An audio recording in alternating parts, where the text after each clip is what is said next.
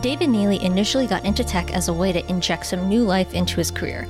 Decades later, David is still in the world of technology and has been instrumental in helping Transamerica maintain its technological edge. In this episode, David and Ian discuss why it's so important to avoid complacency and what it means to be an IT leader. From always being one step ahead of the latest updates and upgrades, to investigating and then implementing the idea of citizen developers, David has found a way to increase the bandwidth of services Transamerica can provide while inspiring innovation and excitement among his employees. This podcast is sponsored by the Lightning Platform by Salesforce. Salesforce just introduced the Lightning Platform Mobile, the low-code mobile app development platform that empowers anyone to easily build, publish, and manage AI-powered mobile apps for employees and for customers. Find out more at salesforce.com/buildmobileapps.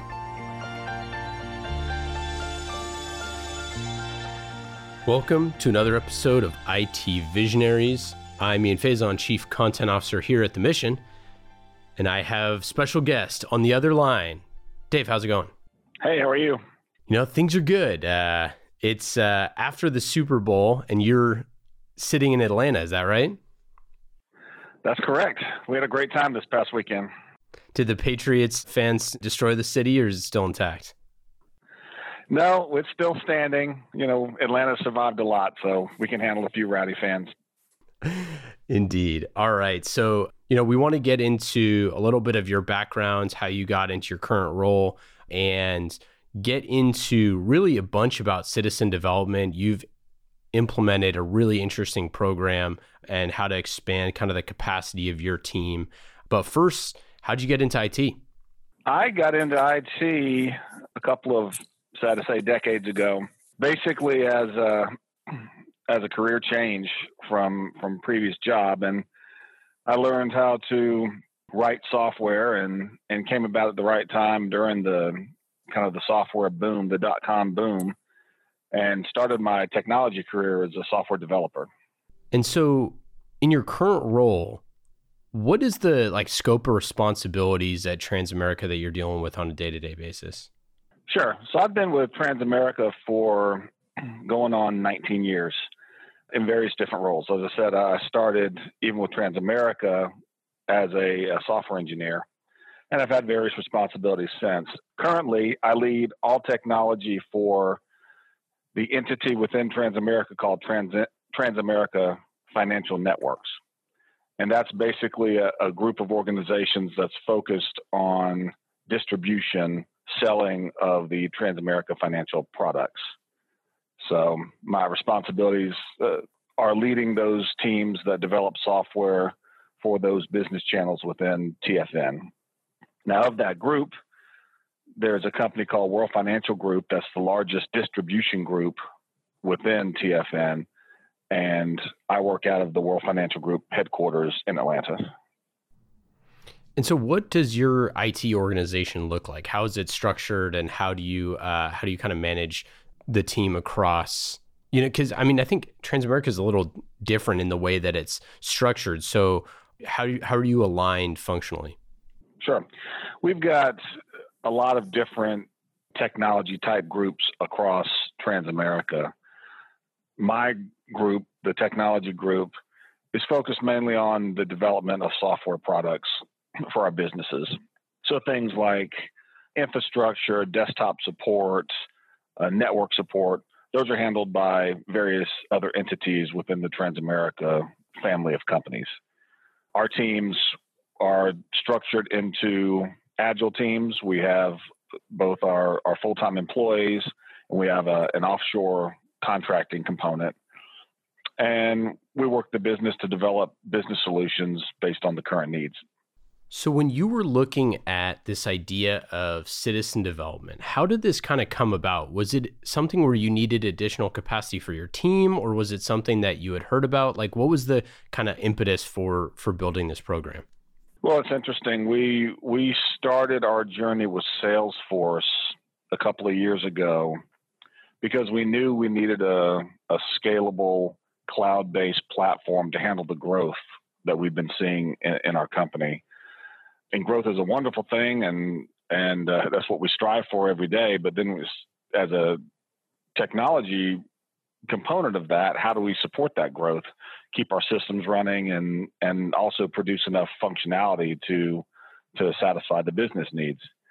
So we went with Salesforce because they obviously were an industry leader in that space, and beyond just the core CRM capabilities, it's actually a complete development platform where we can create our own custom application specific, to a business problem.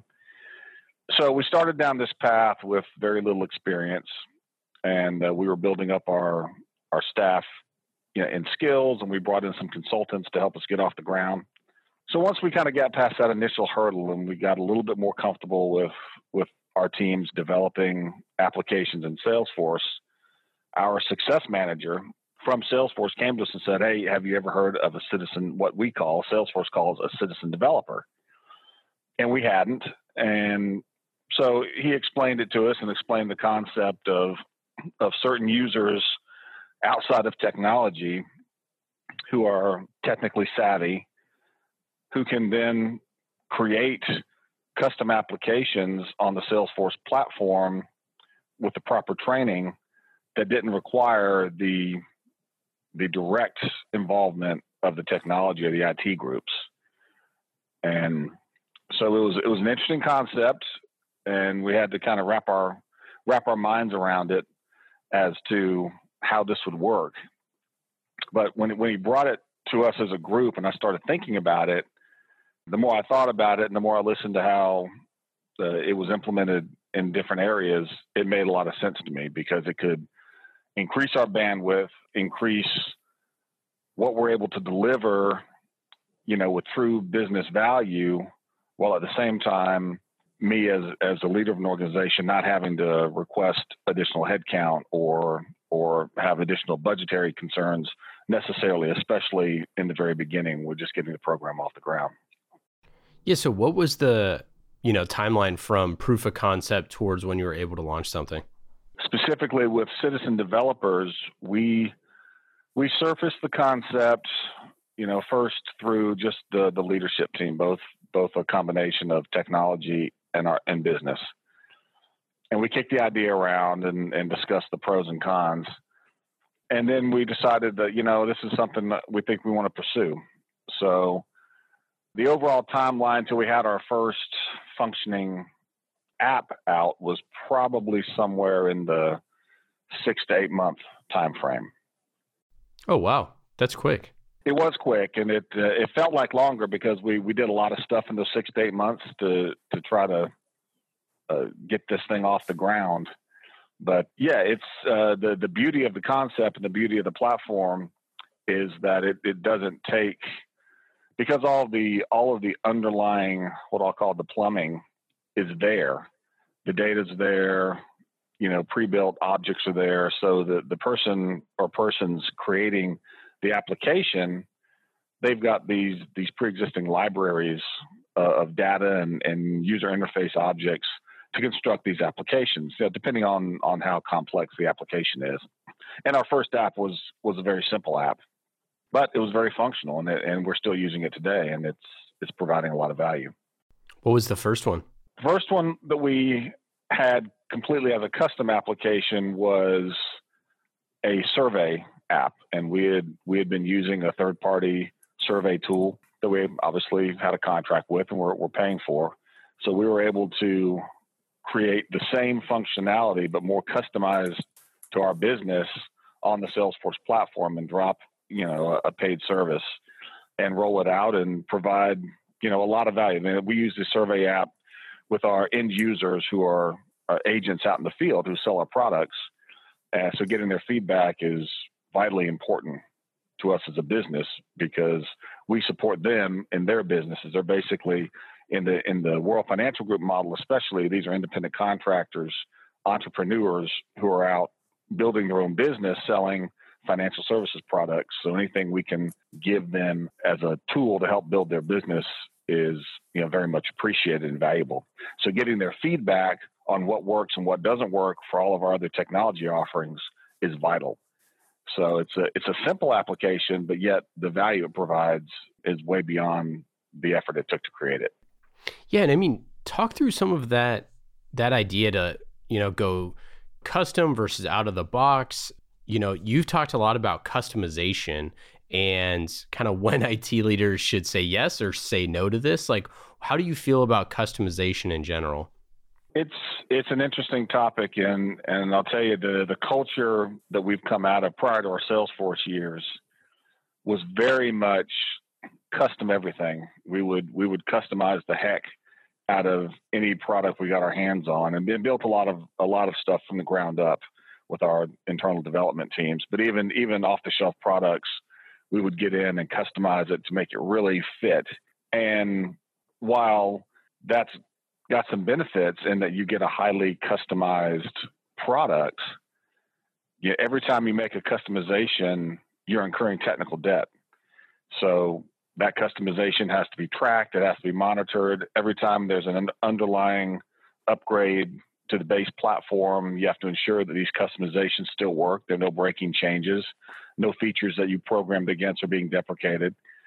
So we've shifted our mentality actually in the past few years away from super customizing and really trying to get as much value off the shelf out of the box as possible. Now, if there's something that we can't do that, then of course we'll do customizations. But we really feel that we get a lot more staying power and less maintenance if we can use functionality that's part of the base platform. So big believer in customization, and we have skill sets across both our citizen developer group and our core development group that can do those customizations. But we really try to vet those now, whereas our mindset previously was kind of, it was customized first. Now we're trying to do out of the box first and only customize when necessary. I mean, I think that's a really important distinction, right? Because this kind of, what we talk about ticket taking mentality of the past can easily shift into hey, everybody needs their own customized thing. And sometimes that's just not in people's best interest because they don't understand the third, fourth order effects. How do you do governance and how do you accurately communicate that to the field? Because I think that that's one of the things that might be challenging is that people don't understand why governance is important, why customization might not be in their best interest. Yeah, absolutely. And our governance model is strong. I'll say it has to be. We're a highly regulated industry in financial services. Pretty much any regulatory body that exists out there, we're having to interact in some kind of way, whether it's with health information, credit card data, and PCI, everything around selling securities. So we're highly regulated, and we have to have a strong governance process because we go through audits every year to ensure that all our controls are in place and that, we're doing the things we're supposed to doing. We have trackability, and both at a federal level, and there's many states that impose their own set of regulations on top of what we get from the federal level. So that's just the world we live in. So when we were looking at governance, specifically within Salesforce, we worked with the Salesforce team who brought in a governance specialist who's worked with, because we had a good handle on governance from our own software that we developed. When we got into the Salesforce world, some of our controls didn't necessarily apply because it's just a different platform when you're on a cloud-based system like that. So we brought in a specialist from Salesforce who worked with us.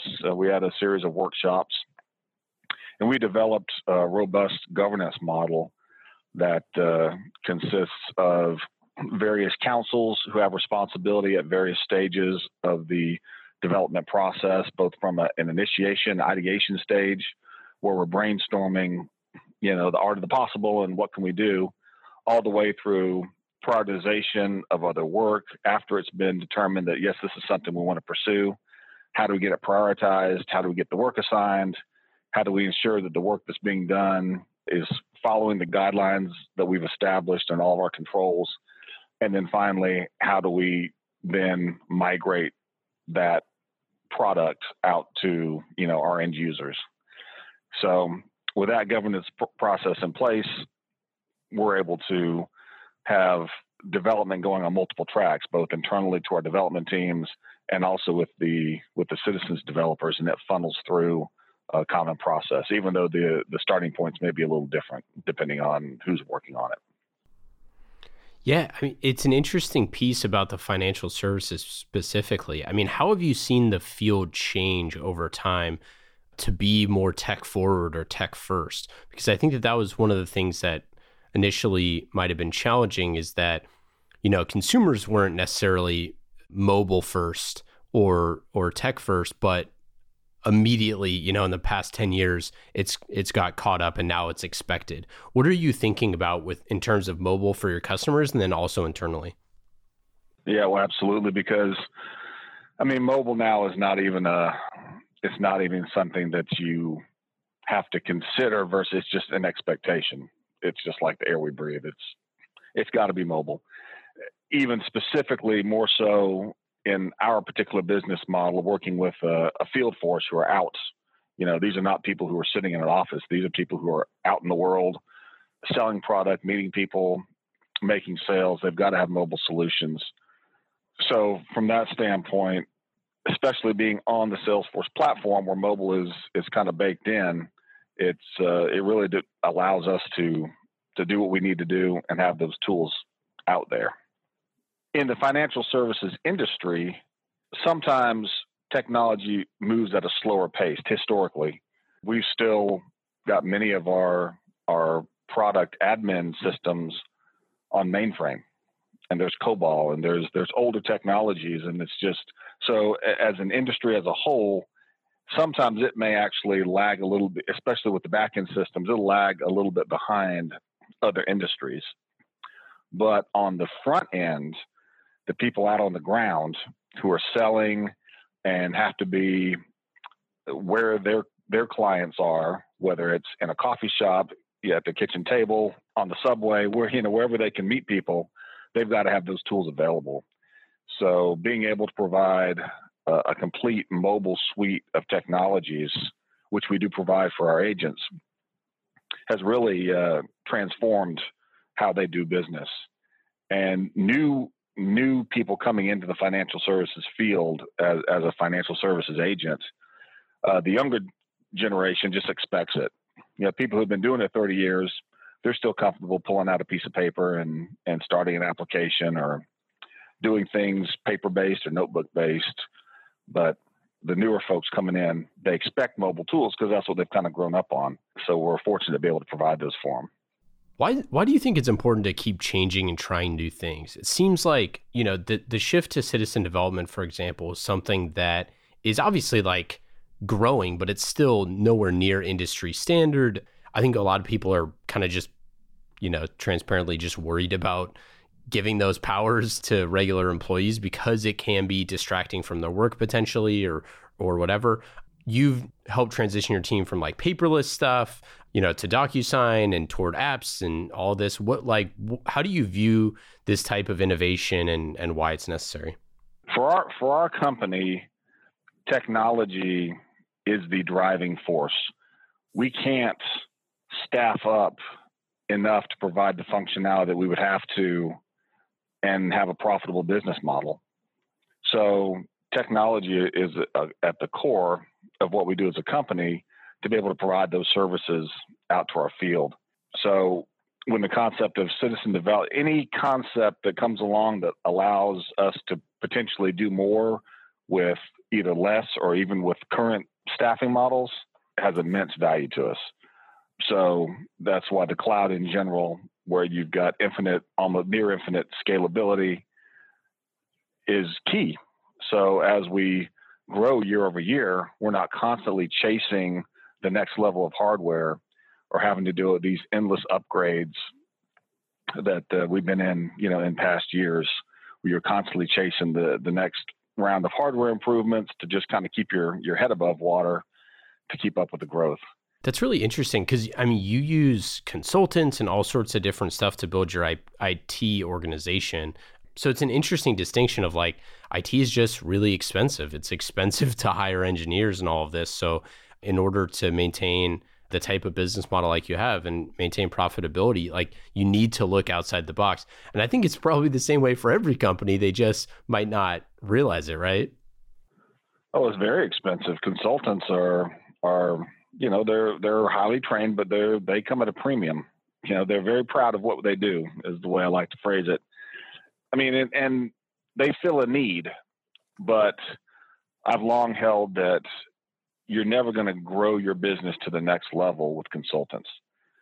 They come in, they serve a purpose, they'll get you off the ground. They got us off the ground, and consultants are wonderful, but if you put too much of the lifeblood of what you're doing to produce for your field in the hand of consultants, you're taking a huge risk.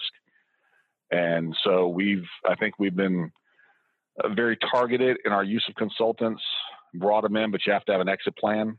And then with that exit plan, you transition to a core team of internal developers. We have at least internal developers, and we have our offshore partners, but we don't treat them as consultants where we just say, take this and go do.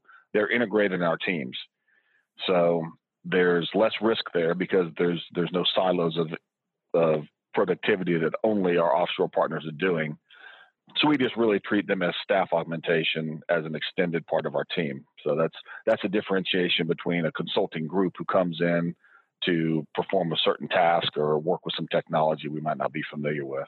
And then, of course, our citizen developers, which, and to an earlier comment you made, we had to fight some of and honestly, even in my own thinking, we had to come to grips with what that means. Because when you say, there's always traditionally in IT, and I've been in the IT industry for a number of years, pushing 25, and people get protective of their space and their responsibilities. And, that's certainly true of IT as anywhere else, maybe more so. So when you have someone called a citizen developer who's outside of IT, the developers, they're like, hey, what do you mean a citizen developer? What does that mean? I'm a developer. Developers belong in IT. What's this about? So we really had to first understand the concept, buy into it, and then sell that as a leadership group to our staff and make them understand that this is not a threat to what you do. This is an enhancement that actually takes some of the pressure off of the teams because we can be delivering business value through that channel with the proper governance, which we didn't install for the citizen developers. It's not just the Wild West where they're throwing out apps into the ecosystem.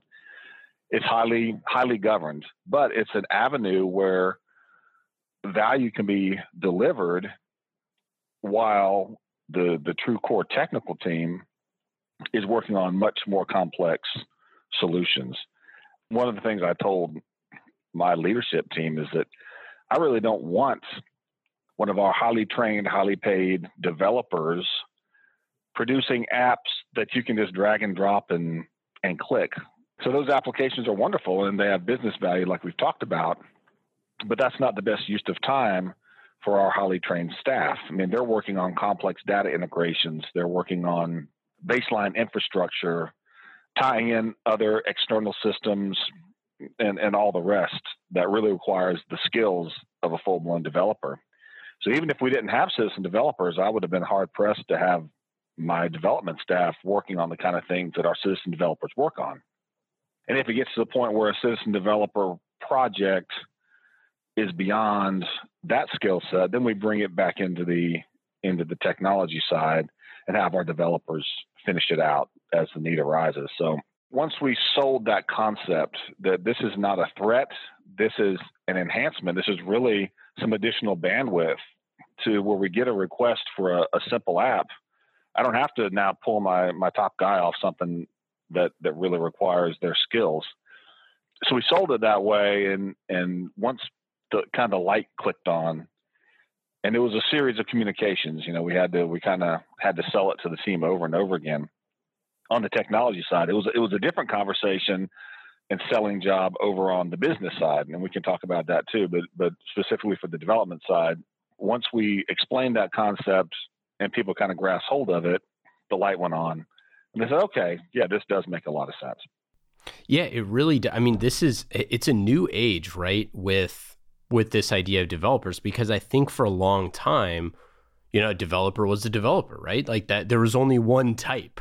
I mean, obviously there's Java and there's all sorts of types of developers. So I don't mean to say that's all my developer friends out there, but I just mean like you were the one writing code, basically is what I'm saying.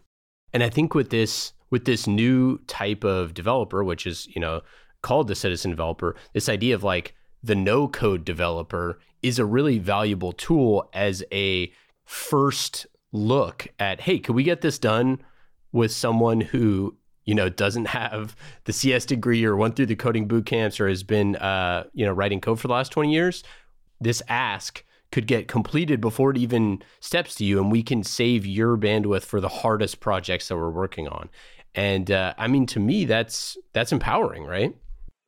Oh, very empowering. And when you look at it from a technology leadership, I mean, the thing that we always do is how do we direct resources to get the most value out of the time spent? Because there's always more work in the backlog than we have resources. And that's always going to be the case. That's a good thing. It means we're always thinking of new things to drive the business and provide value. But then you look at, okay, how do I as a leader put my resources where they make the most sense? And having this resource pool available of citizen developers really allows you a lot more flexibility in managing your teams and getting value out of them. That's really interesting. So let's dive into the piece that you said about convincing the business, because I think that's the other half of the equation. Right. So what we didn't do, we didn't go out and hire a bunch of citizen developers. These were people who we identified that have day jobs. They've got other responsibilities that they were hired to do in the company. But we knew that we had at least some individuals who had expressed interest and enthusiasm in the platform in general. So we felt pretty good that we were going to get some response. We actually got a very good response, but we did have to sell to the staff out of the staff, we would get our pool of citizen developers, what that meant, what it didn't mean, and then to their managers and their managers through the upline, what did that mean for their day responsibilities, and how do we strike that balance? And so we had a lot of conversations with the business leadership at all levels to make them understand what we were looking for and the time commitments we envisioned coming out of this, and then with the individuals themselves on what would be expected of them, because this was not something where we could take people out of their job for 2 to 3, 4 weeks and send them off to training to learn how to do citizen development. It was a commitment both from the company to provide time for training, but also from the individual, that if they were motivated and they wanted to do this, they had to have some skin in the game, and they had to commit to getting certain levels of training done without letting their daily responsibilities fall. And we were very upfront about, it was not mandatory. We didn't tag anybody, you're a citizen developer now. It was voluntary because we wanted the people who had the most enthusiasm, who would really take it as a challenge that they enjoyed, and understanding that they're building their own personal skill sets and making themselves more valuable in general, but who would take that enthusiasm and really run with it. And that was a really good approach, I think. Was this like a top-down mandated, hey, this is what we're doing, or was it more grassroots? And like, how did you communicate that to everyone and make sure that there was buy-in there? Yeah, it's funny because it was kind of both. It was top-down because you have to have buy-in at the top level, because if those folks aren't on board, they're not going to support the management chains all down through to get to the line level staff. But it can't just be top level mandating, because then people don't get it. It's hard to get buy-in where you have just the top guy or top lady say, hey, y'all start doing this. No concept, no ability for people to choose to join the program or have their voice heard. So we really, once we had buy-in at the top level of the business, Then it was like, all right, now how do we take it to the people on the ground, the front lines, put this out there and encourage people to join in and see what kind of response we get. So it was two-factor, buying at the top, but not mandated at the top. Once you get the buy-in, then you have to come down to the line level and build the grassroots enthusiasm through a lot of communication. And we did some contests. We had what we call an apathon. Yeah, once we had people who expressed some interest, we said, all right, we're gonna give you all some time out of your workday. So the company, had their piece of it. And then they had to do their piece, and we're going to have a contest, and gave them a set amount of time to work either as an individual or small teams, completely on the business side. This is not technology involved, to both do the training they needed to do to figure out how to create things, and then actually create a proof of concept application, and then present it to a panel of business and technology leaders as to why they did it, the value they thought it would bring, and there were some simple prizes. What'd you give out? What were the prizes?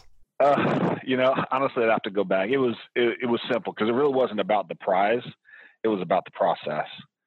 And the prize was just a recognition, because one of the cultural things in our company is we do a lot of recognition, because that's actually part of our business model for motivating our agents. So we also do that internally. So we always like to have the recognition, but the dollar value was negligible. It was just a matter of, here are the people who quote unquote won. But really the winners were all the people that participated, because they got to be part of this process and work on technology they had never worked with before. And out of that, we really kind of built the excitement across the teams, where people weren't being mandated, here's a new job responsibility, you've got to go do this new thing in addition to everything else. We had people volunteering once we explained it and gamified it. That's one of our current buzzwords in the industry, right? Gamification. Yeah. So when we gamified it and had people kind of buy in at a competition level, it sparked that interest, and then got people with their hands on it, and then really helped further cement the ideas and the concepts that we're putting out there. Yeah, it's really interesting, right? The way that I'm a marketing nerd, and I think there's so much opportunity here to tell those stories of like citizen developers externally, because it just shows such an amount of innovation in a company. Things like apathons and all the hackathons and all this stuff it's cool stuff. I mean, people want to work at companies where they feel empowered, and especially sometimes, like, we all know that the current role that we're sitting in, that we could do other stuff. And that's cool to hear. Absolutely. It's personal growth. It's people who we're talking hourly employees. These are not high level. It spans the gamut, because it was open to everybody. Somebody literally working in the mailroom could volunteer to be a part of this. Nothing against mailroom folks are great, but I'm just saying it spans all levels of the company. So it wasn't just a select few on the business side who we said, you can have the opportunity to be a citizen developer. We opened it up to everybody. And then, we have to manage that. And there's certain realities of what people can get done, but it was open to everybody, and everybody can feel like they can have a voice and are empowered to learn some new skills. So it's a win for the company. We get more productivity and more bandwidth, but it's also a win for the individual, who can say, hey, now I'm doing things that I never thought I'd be doing when I took this job. And to me, that's very compelling, because, a company is a collection of people, and that people element is key. Yeah. I mean, it's one of those things, like, as an IT organization, how would you find these people otherwise, right? Like, that's part of the thing that's so exciting, is, like, especially with like low code developers, pretty much everyone under the age of 20 is mobile first right now anyways. So all of these folks, like, drag and drop tools are going to take them not that much time to learn. And if you have those folks that are just starting off their careers in the mailroom or in wherever it is, they could easily pick that stuff up. And, 2 years from now, they could be a full salaried employee on the IT team if they, have the requisite skills.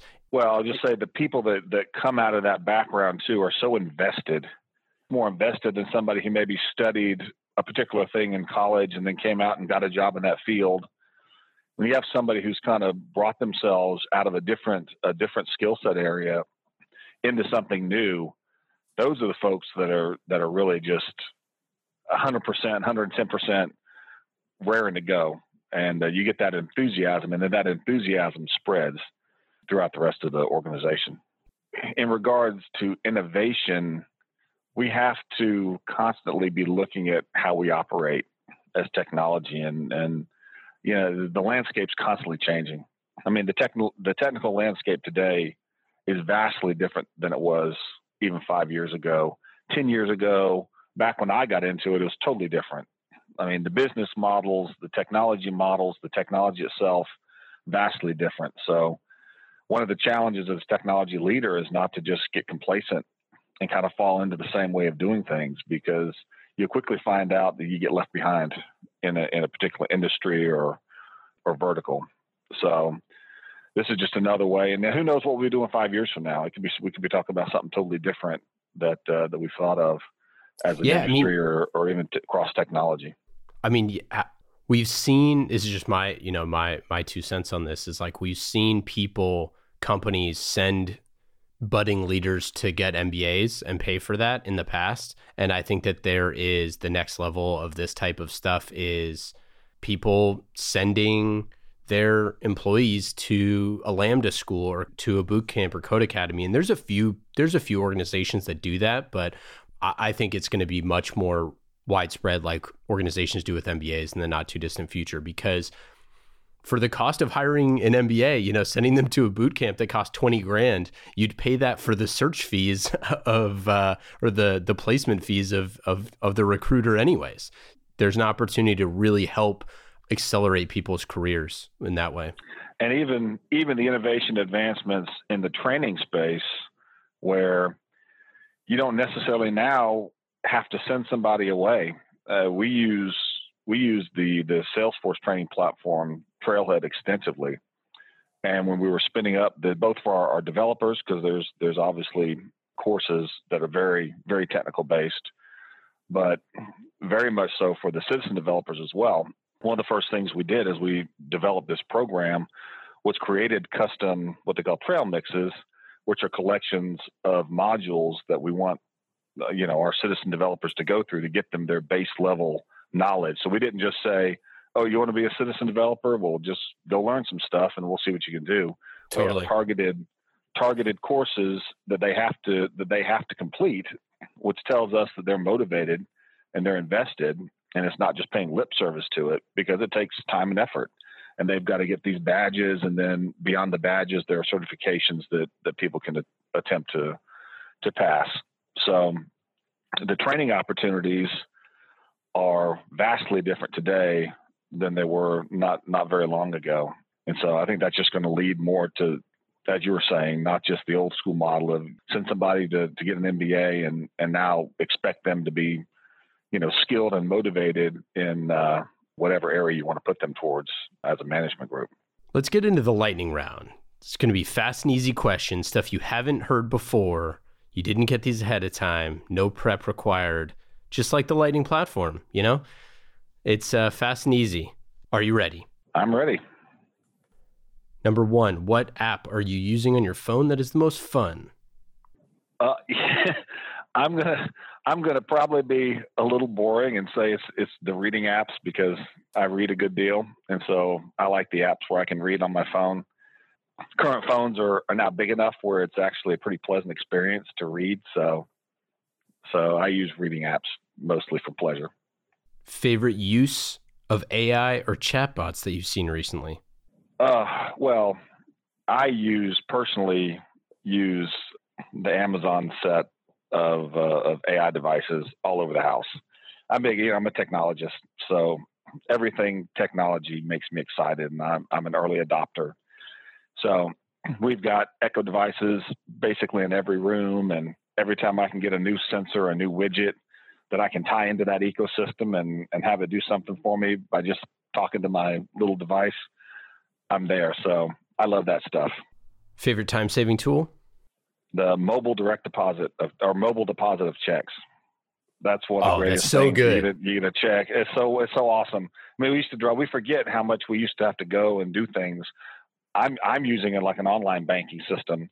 So I hardly ever have to set foot into a brick and mortar bank because the tools now, I can do everything on my phone. And it's fantastic. That is a great one. We have not heard that one yet, and that is so true. I actually talked to the guy who, this was a while ago, the guy at USAA who originally was the one who, I don't know if this isn't a plug for USAA, although I am a member. Cut that part out, that's Jonah. what I use. I'm with USAA.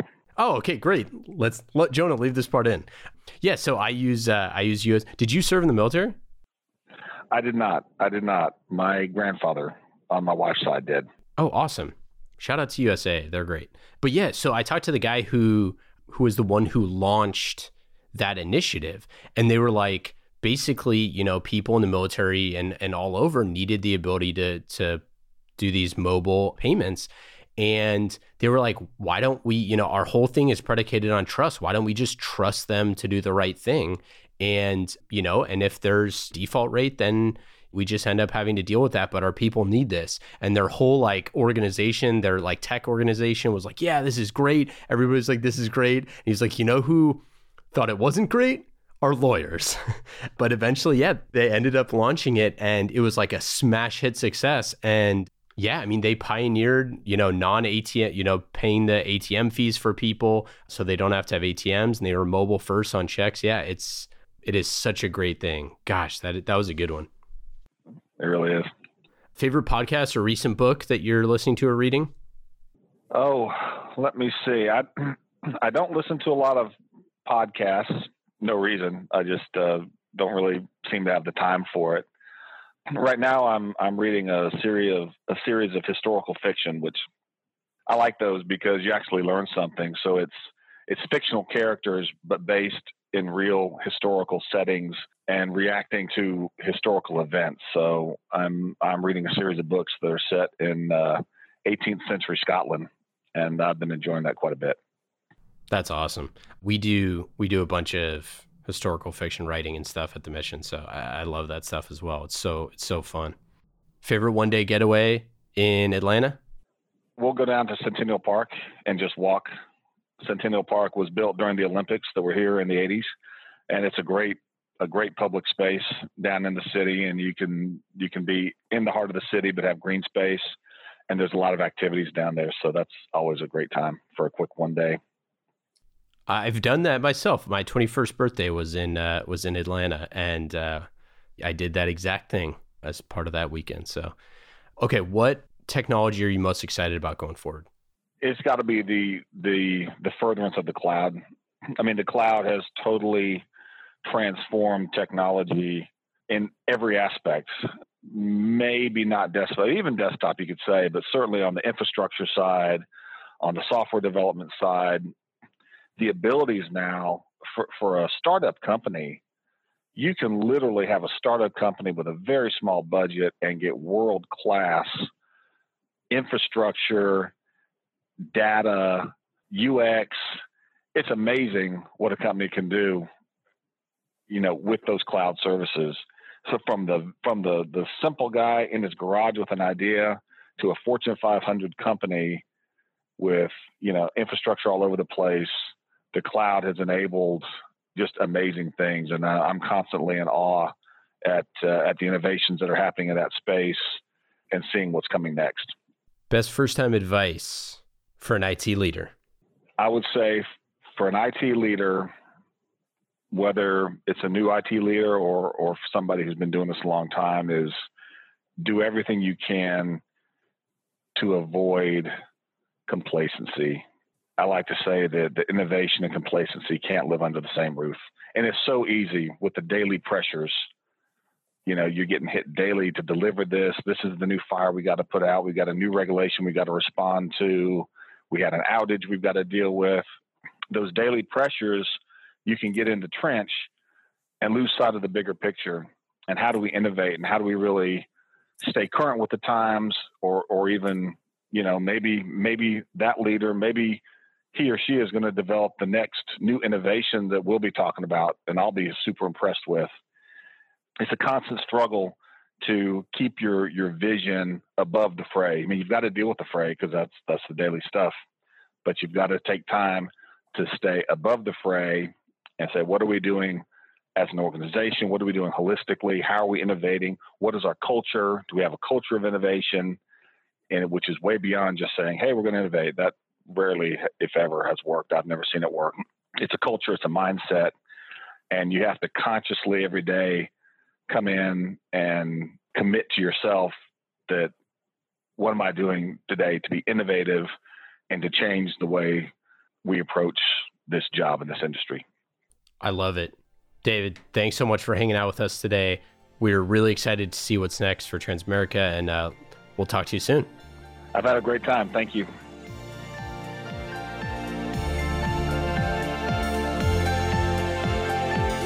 Thank you again to our friends at Salesforce. IT Visionaries is brought to you by the Lightning Platform by Salesforce.